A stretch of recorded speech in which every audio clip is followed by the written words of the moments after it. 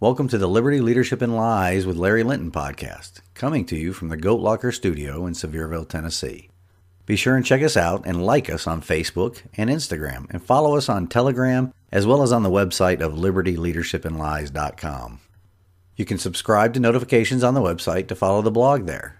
If you would like to contact the show, just send an email to Larry at libertyleadershipandlies.com. Again, that is Larry at libertyleadershipandlies.com. Now, on to the episode.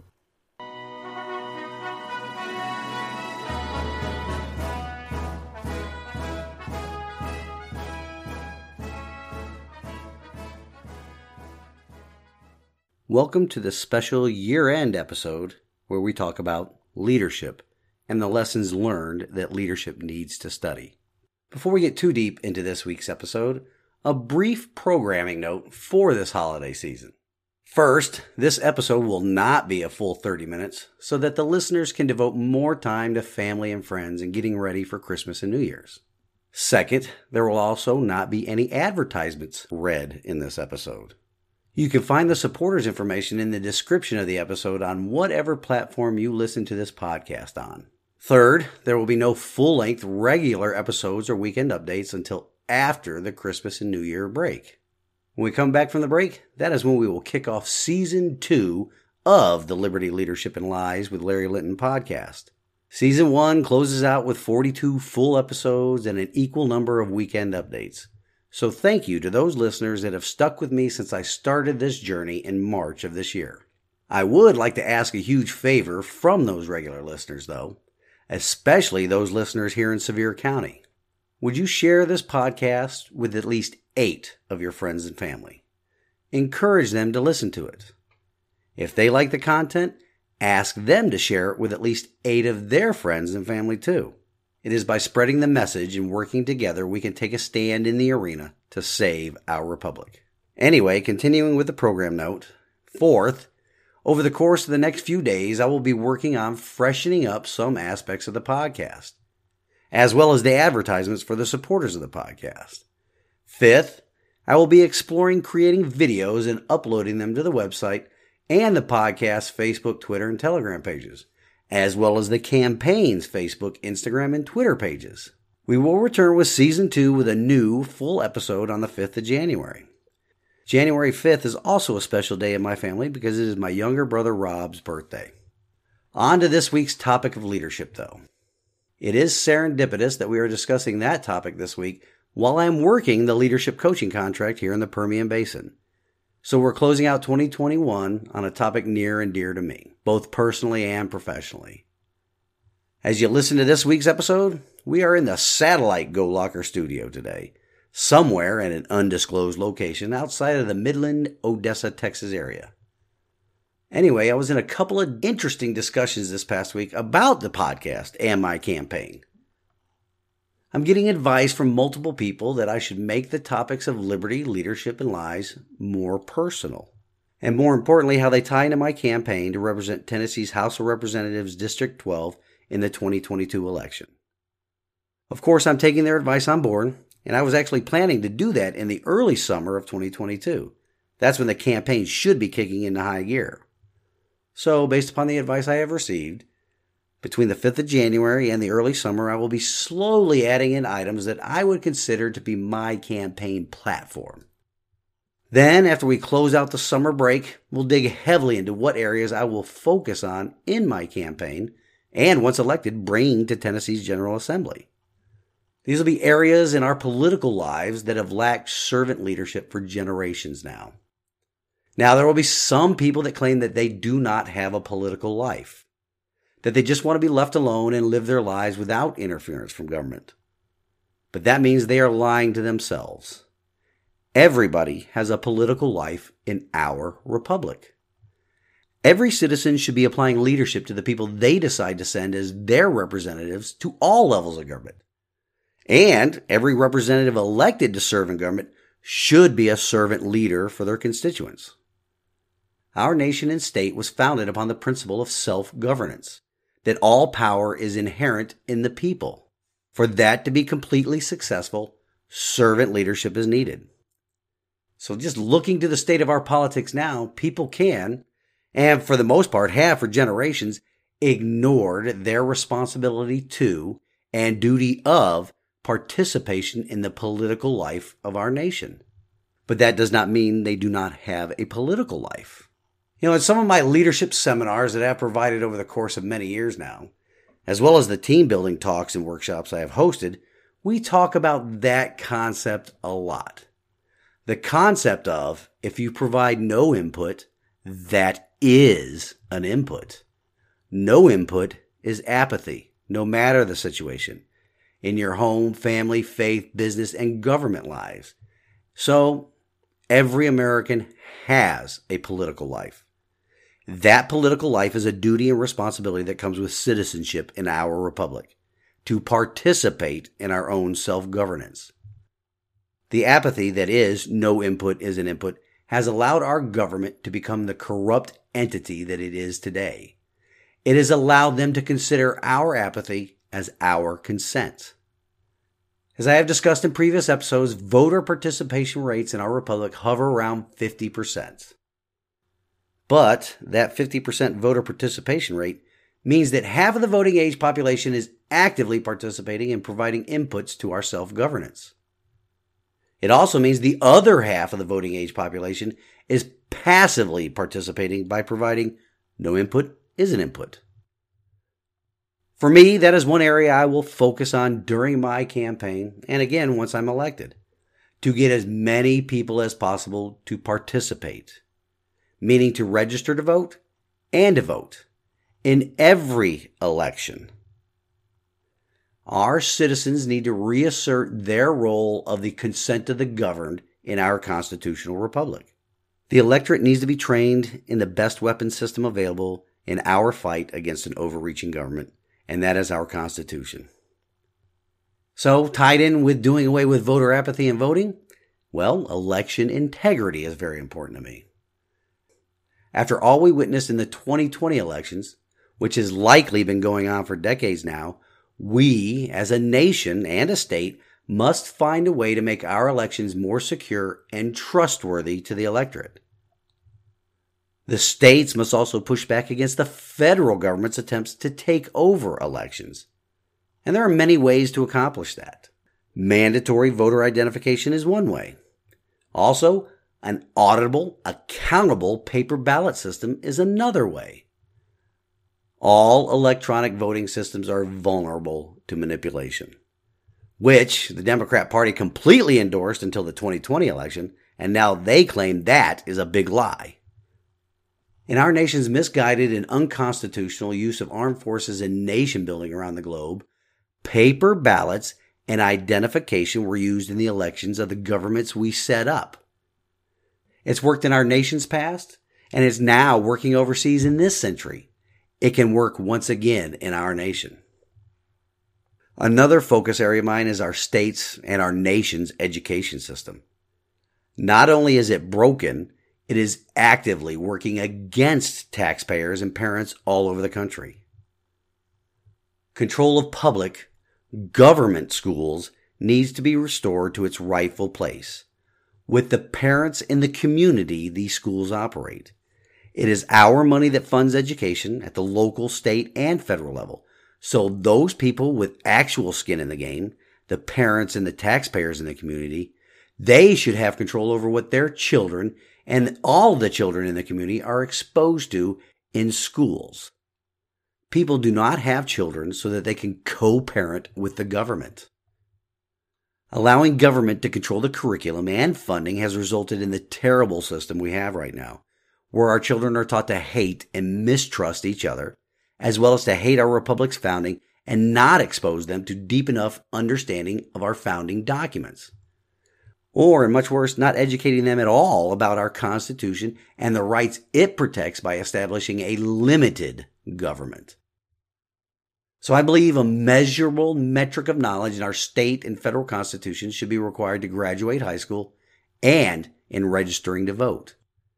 As a nation, we require that of people that seek citizenship in their naturalization process. How come we don't require that of our own children? Now, homeschooling is the model every citizen should look to right now. It is not a new or recent experiment in education and human history.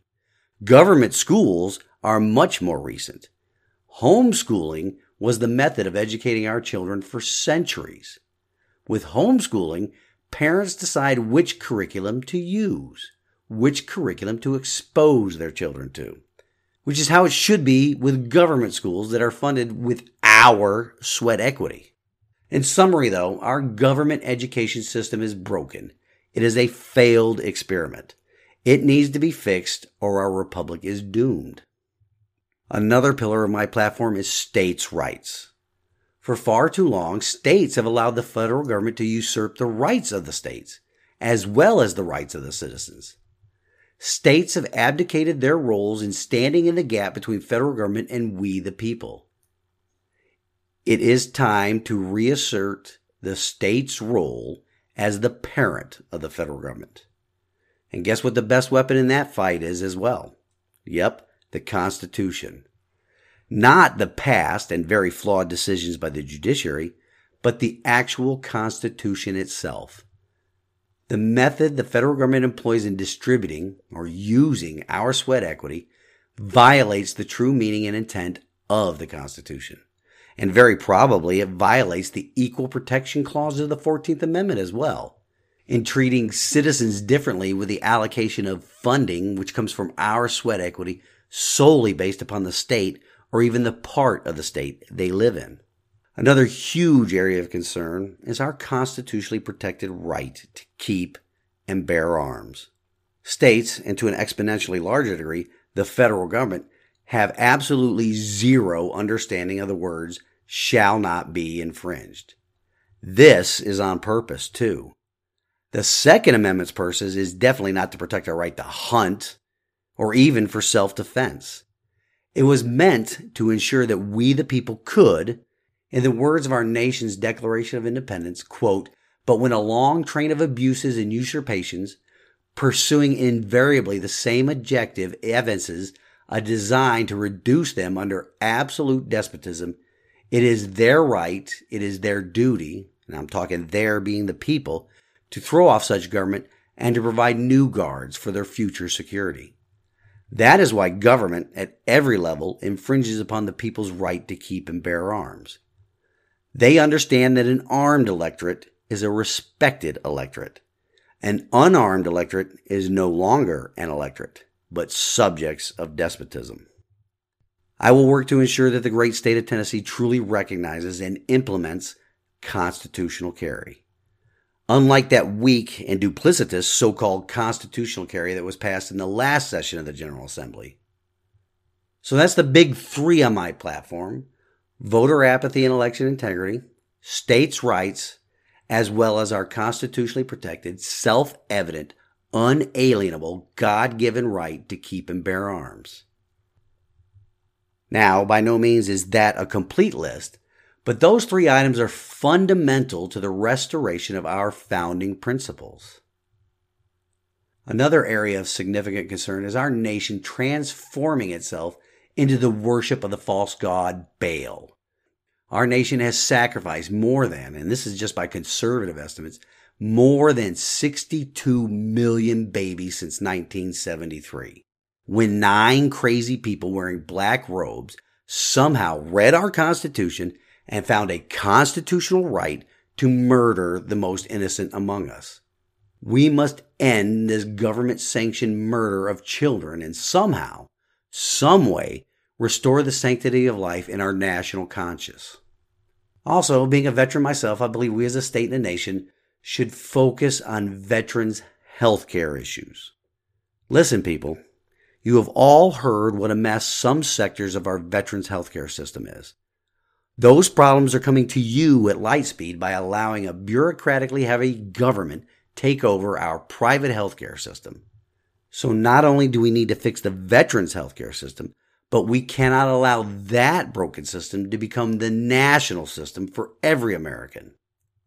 With all that being said, I would like to move on to a lighter issue before we close down the year here on Liberty, Leadership, and Lies with Larry Linton. In honor of celebrating Christmas this weekend, I would like to read to you one of President Ronald Reagan's Christmas proclamations. It is as follows. The nativity story of nearly 20 centuries ago is known by all faiths as a hymn to the brotherhood of man. For Christians, it is the fulfillment of age-old prophecies and the reaffirmation of God's great love for all of us. Through a generous Heavenly Father's gift of His Son, hope and compassion entered a world weary with fear and despair and changed it for all time. On Christmas, we celebrate the birth of Christ with prayer, feasting, and great merriment. But most of all, we experience it in our hearts. For more than just a day, Christmas is a state of mind. It is present when men of any creed bring love and understanding to the hearts of their fellow man. The feeling is seen in the wondrous faces of children and in the hopeful eyes of the aged. It overflows the hearts of cheerful givers and the souls of the caring. And it is reflected in the brilliant colors, joyful sounds, and beauty of the winter season. Let us resolve to honor this spirit of Christmas and strive to keep it throughout the year. Nancy and I ask you to join us in a prayer that prudence, wisdom, and understanding might descend on the people of all nations, so that during the year ahead we may realize an ancient and wondrous dream. Peace on earth, goodwill toward men. Merry Christmas. Beautiful, wasn't it? President Reagan also stated this during a Christmas season about our country. And it goes like this. Like the national Christmas tree, our country is a living, growing thing planted in rich American soil. Only our devoted care can bring it to full flower. So let this holiday season be for us a time of rededication. I too would also like this holiday season to be one for a time of rededication. We need to be rededicated to the founding principles of this, the greatest nation on earth, as well as the greatest experiment in self-governance in human history. Let us all rededicate ourselves to making sure that, and from this point forward, to let our government know that it works for us, that we do not work for them. And always before I close the show, I always leave you with a word from God's Word. This week it comes to us from Proverbs 21:5. The plans of the diligent lead to profit as surely as haste leads to poverty. We must all be diligent in our dealings with our government. We need to rededicate ourselves to it. It is plainly obvious that modern politicians' haste in their spending plans will surely put us all, we the people, into poverty. In addition to reading our federal constitution and our state's constitutions, I would encourage you all to read from the book of Proverbs in God's Word. There is strength and wisdom to be found in God's Word. You can see that our founding fathers gained strength and wisdom from it in creating this great republic. I often find many lessons there that I can relate to present situations in my leadership coaching. Because as President Theodore Roosevelt once said, a thorough knowledge of the Bible is worth more than a college education. Something we can learn from our study of the Bible and of our nation's history and the founding documents is this. There are plenty of lessons learned in those documents and in the Bible. They are written down for a reason. Because if you do not document and study lessons learned, you will have to learn those lessons over and over again until you do document and learn from them. So we already have documented lessons learned. Let's study them and learn from them. Again, thank you to all those loyal listeners. Please share this podcast with your friends and family. I will now close with this. I pray you all have a wonderful Christmas, celebrating the greatest gifts that came in the form of our Lord and Savior, Jesus Christ. Those are the gifts of grace, mercy, salvation, redemption, and a peace that transcends all understanding. All of this from a God that created you and loves you more than you will ever understand. I pray that the Lord will bless and keep you throughout this season and into the new year. From my family to all yours, Merry Christmas and Happy New Year. Until next year, stand in the arena with me. Reveille, it's time to wake up.